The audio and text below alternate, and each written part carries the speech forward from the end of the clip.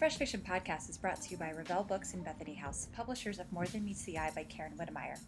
On today's episode, I'm joined by Karen to talk about More Than Meets the Eye, being a historical romance nerd, and how a former California girl found her way to Texas. If you love what you hear, don't forget to subscribe to the Fresh Fiction Podcast on iTunes, Stitcher, and Google Play, or any of your favorite podcast apps. You can also follow me on Twitter and at Instagram by following @RealVixen.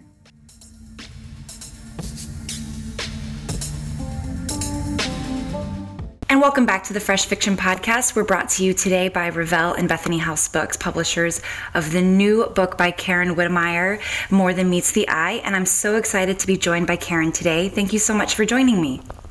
I'm excited to be here. I'm so thrilled to chat with you about this book. It just was so sweet and charming. But before we get started talking about More Than Meets the Eye, I was curious if you could tell our listeners a little bit about yourself. Sure. I live in Abilene, Texas, and I'm actually a transplant from California. I grew up out on the West Coast in a small little town, and then came to Texas to go to college. I came to Abilene Christian University when I was 18 years old and met my husband, and we got married and stayed in Texas. We actually stayed in Abilene, have never left. Oh, wow. And so I just kind of adopted Texas. It's home now. It's where I have 3 children. They've all been raised here. So I really feel like Texas is my home. And that's one of the reasons why all of my books are set here, is because it's kind of my adopted homeland. Absolutely. It's like, well, it's right what you know, you know? Right. Was that a hard transition for you coming from California to Texas, especially to Abilene?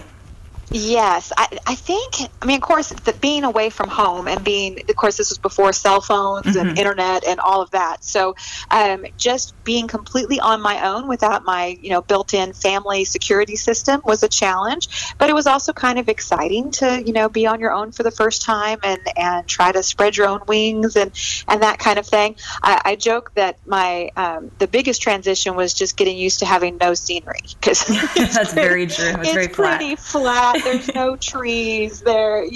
West Texas is not known for its scenery. It does have gorgeous sunsets, though, so I have to give it credit for that. Oh, that's awesome. Yeah, I live in Dallas, so I have driven through Abilene quite a number of times.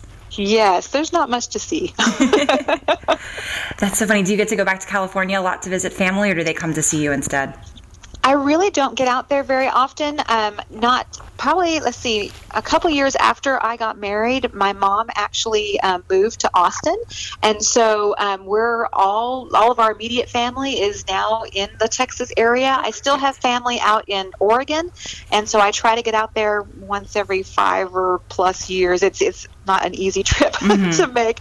But I do try to get out there every once in a while to see grandparents and cousins and things like that. Oh, that's so cool. So Karen, were you always a writer, or is that something that came when you were in college or later with your, as you were kind of figuring out what you wanted to be when you grew up? I have not always been a writer. I've always been a reader. I was one of those little bookworms that went to the library and came home with a stack of 12 books and just hid in my room and read and read and read and read. So I've always loved story. But being an author kind of seemed, I don't know, it was like, really big, important people do that. I could never do that. And so it was one of those things where I enjoyed daydreaming. I never actually wrote stuff down, but I would, if I didn't like the way a story ended, like a movie or a TV show, I would daydream my own ending and make it a happy, because I have to have a happy ending. So I'm the same way. I always want to rewrite. If I don't like a story, I always rewrite it in my head. Oh yeah. So I was a daydreamer. I was a reader, but I never really thought that I would write. I was always a really good student, though, and my teachers always, praised my writing and said I was gifted in that area. But it wasn't until probably college that I started thinking about maybe someday I might actually try to do that. But it was still just a far off. I'm too busy right now. I don't even know anything about writing fiction. I've only written academic papers and stuff like that. But then I was a stay-at-home mom. I have 3 children, and my youngest wasn't even a year old yet. And my husband found out that he was his position was being downsized, and so he was going to be losing his position. And I had this moment of panic of, oh my goodness, I need to do something to help contribute to the family income, but I still want to take care of the kids and all of that. Here's this bright idea. I'll write a book, because you can make lots of money really fast by doing that, right? Right, because big, important people write books. Yep. Yeah. I was quite naive. So it took me 6 years to actually sign my first book contract. But that was the spark that kind of made it turn into this fuzzy someday dream into, no, let's actually see what it takes to do this. And so I started reading books on craft. I joined our local Abilene Writers Guild. I found American Christian Fiction Writers Organization online. I started going to conferences and workshops, and it kind of built from there. I ended up getting a job at Abilene Christian University, actually, and have worked there ever since. But I've also been doing the writing as well. So I kind of have two careers that I'm juggling at the same time. But it was kind of that moment of terror, I guess, that kind of sparked the need to know this needs to actually happen now. Wow. So do you teach writing now, or are you in a different field? I do not. Yeah, I'm actually on staff, and so I work in the registrar's office, and I'm in charge of the catalog. So I'm doing editing and that kind of thing, but it's in a nonfiction format. I have done some guest speaking in some of the creative writing and English classes that we have on campus. Not real often, but every once in a while. And that's kind of fun to be able to interact with students that way. Yeah, for sure. Well, that's so interesting too. Like that it's always fascinating to me, that spark that gets the writer going. And were there books that inspired you, like not necessarily like your craft books, but authors that you were reading that you were like, this is the kind of story I want to tell? And then maybe did you stay in that direction, or did you go in different directions?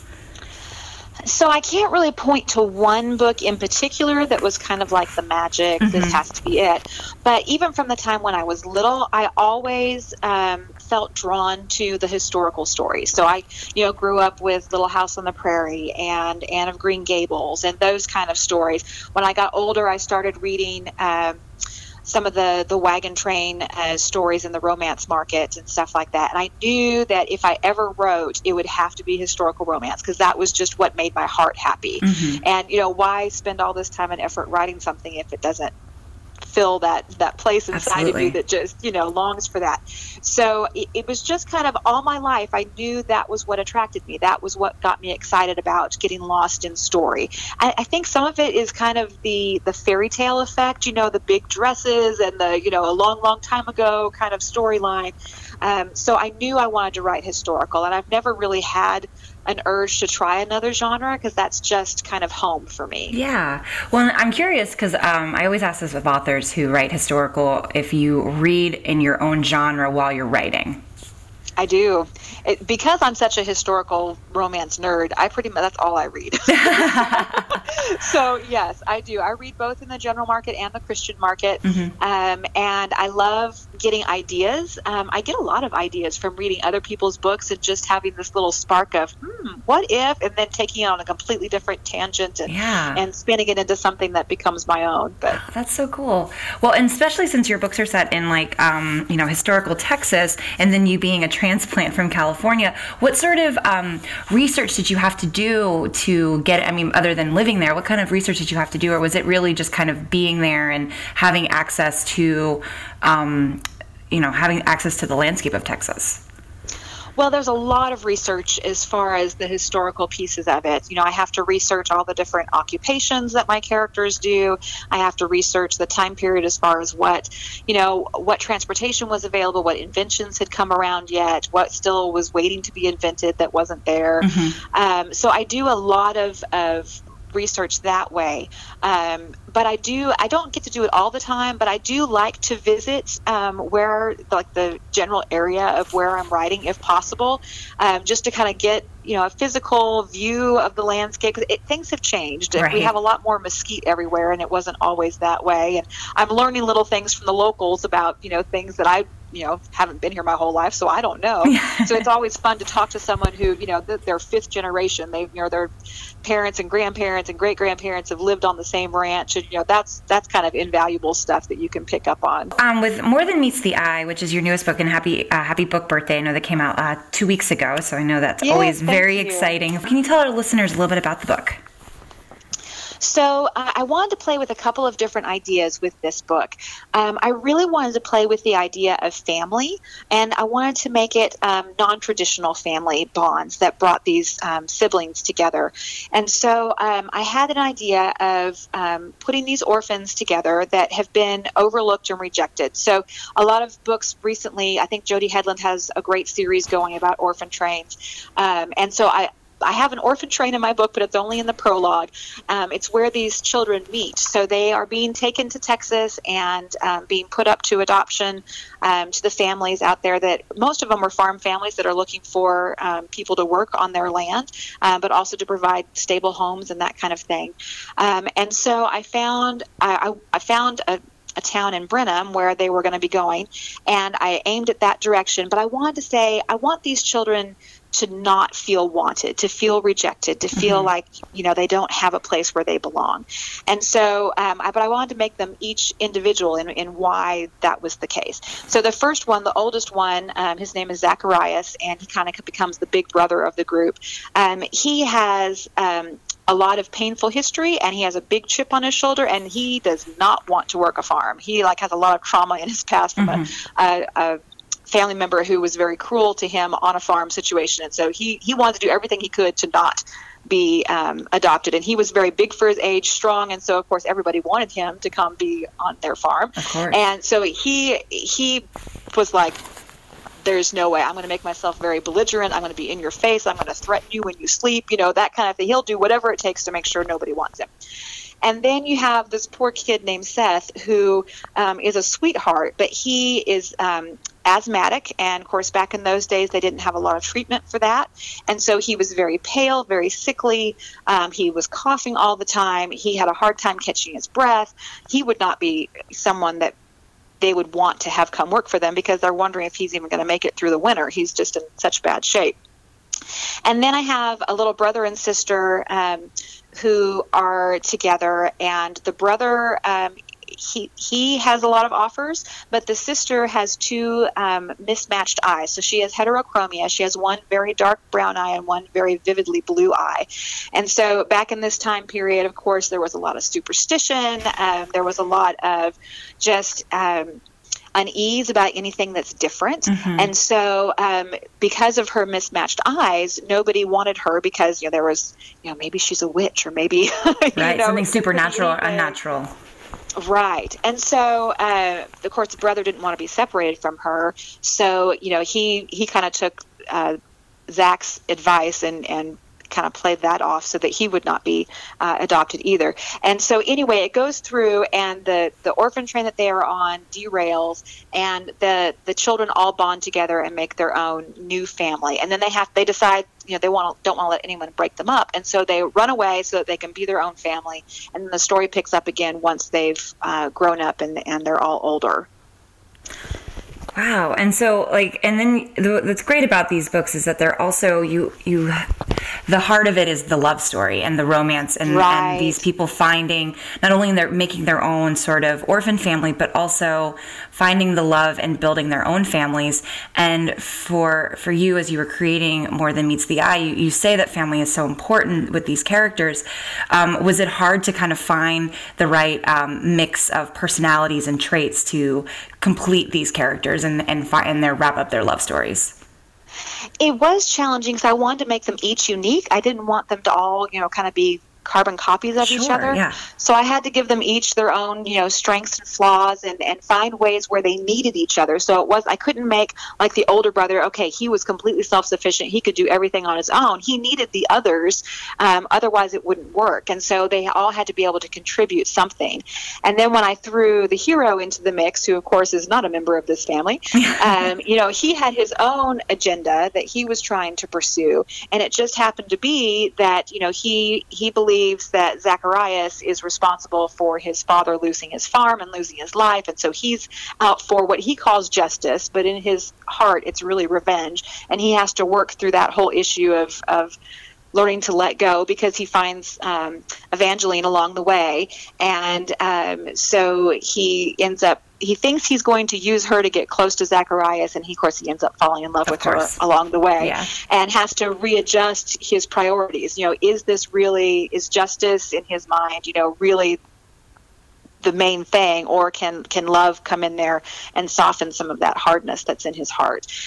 So it was an interesting play on that, as well as I have this one point in the story where Logan is so frustrated, and the reason why is because Evie has always looked up to her big brother, right? Because he's the one that's always taken care of them, provided for them, all that. Mm-hmm. And so Zacharias is the hero in her story, but in Logan's story, he's the villain. And so how could one person both be hero and villain, and how do you make that, work?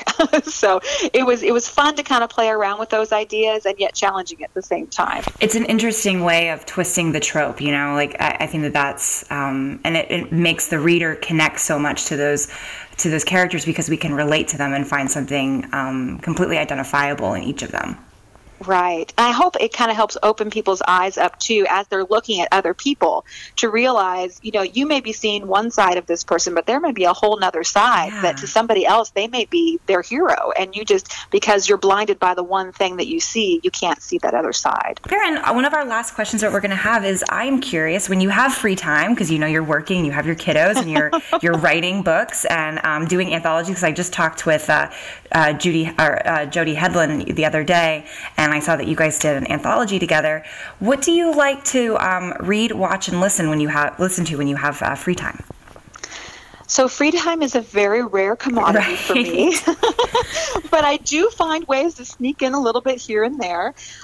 So I'm actually in the middle of reading Mary Keneally's The Accidental Guardian, which is a fairly recent release. I think it came out a month ago. Really enjoying that. Of course, she is, my genre of choice. I've got the Western historical. And then the next book in my to-be-read pile is A Defense of Honor by Christy Ann Hunter. Christy and I are great friends, and I love her. She kind of has a lighthearted style that's similar to mine, and so we get along really well. And we actually have a anthology coming up in October. It's going to be a Christmas anthology that I'm really excited about, being able to partner with her for the first time in that project. Do you? Is this your first Christmas story that you've told? It is, and I've been wanting to do one for a long time, so I'm really excited about it. I bet you are. It's going to be it's a fun idea, because we're bringing in different generations. So Christy writes the first story that's set in England, and then her people immigrate to America, and of course they have to eventually find their way to Texas so that I can write a story. Of course, yep. And then we have Sarah Loudon Thomas, who's going to write a story based in the late 50s, I think, and then Becky Wade is going to do a contemporary story. And so it's following this family heirloom that gets passed from generation to generation, from mother to daughter. And so it's going to be really fun to see how readers enjoy going through all the different generations and getting not just one time period, but several different ones. Yeah. Oh my gosh. I'm so excited, because I love Becky Wade's book. So I'm like, that is such a great partnership, all four of you. I think that's going to be so good. It's going to be fun. We had a lot of fun as we were brainstorming ideas and all of that. So I'm looking forward to that coming out. That's so cool. So for your anthologies, and I know I've been spitting off in a different direction, but I'm curious, does the publisher come to you guys, or do you find the authors that you want to write together with, and then come up with the story, and then go and then approach Revel or Bethany House and see if it works for them? So all of mine have kind of been at my instigation, and the reason why is because I write really slow, and so I can't write 2 books a year. I can barely write one full-length book, and one novella is the maximum that I can write in a year. But with these novellas, I've tried a couple of them that were just standalone e-novellas, and they didn't do as well, because a lot of the Christian readership really likes having a physical book, and having something that's full-length so that the bookstores will carry it and all that. It really seems to be more marketable.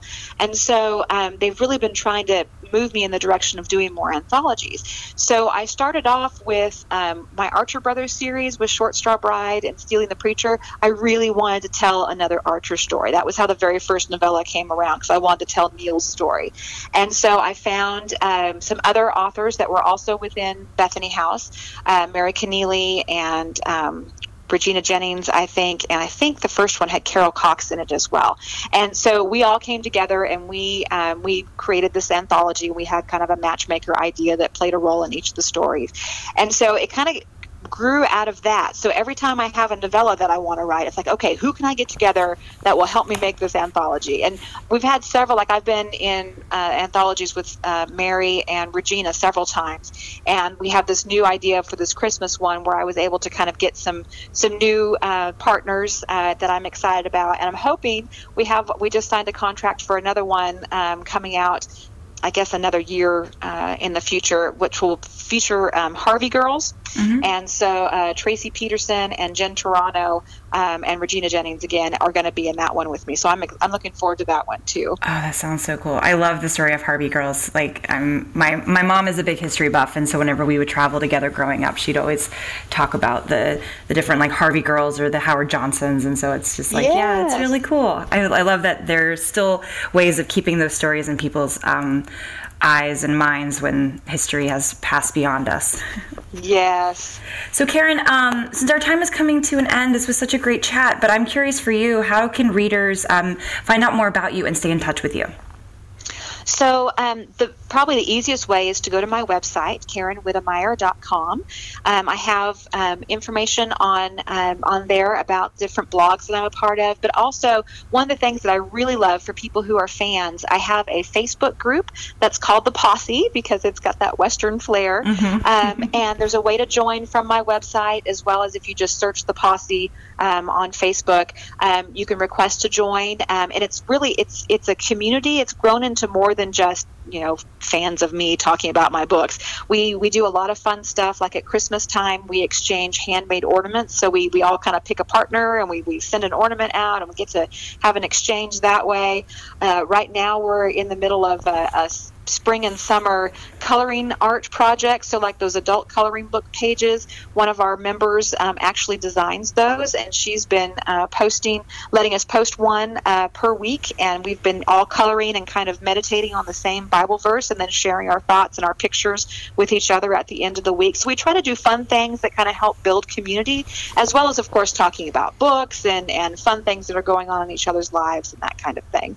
That's awesome. Well, I love the communities that build around books, and especially around romance novels, because I think that it's something that women we need a community to be able to talk about the things that we consume, and it's really, really always wonderful when the authors participate in that community as well. It's been a real blessing to me. I've enjoyed every minute of it. Awesome. Every minute of it. Well, Karen, thank you so much for giving me your time. This was such a fun interview, and I am so excited for our readers and listeners to learn more about More Than Meets the Eye and pick it up. You guys can get it anywhere books are sold. It's also available on Amazon and Kindle, iTunes, everywhere. Thank you again, Karen, and I hope you have a great rest of your weekend. Thank you so much. It's been a pleasure.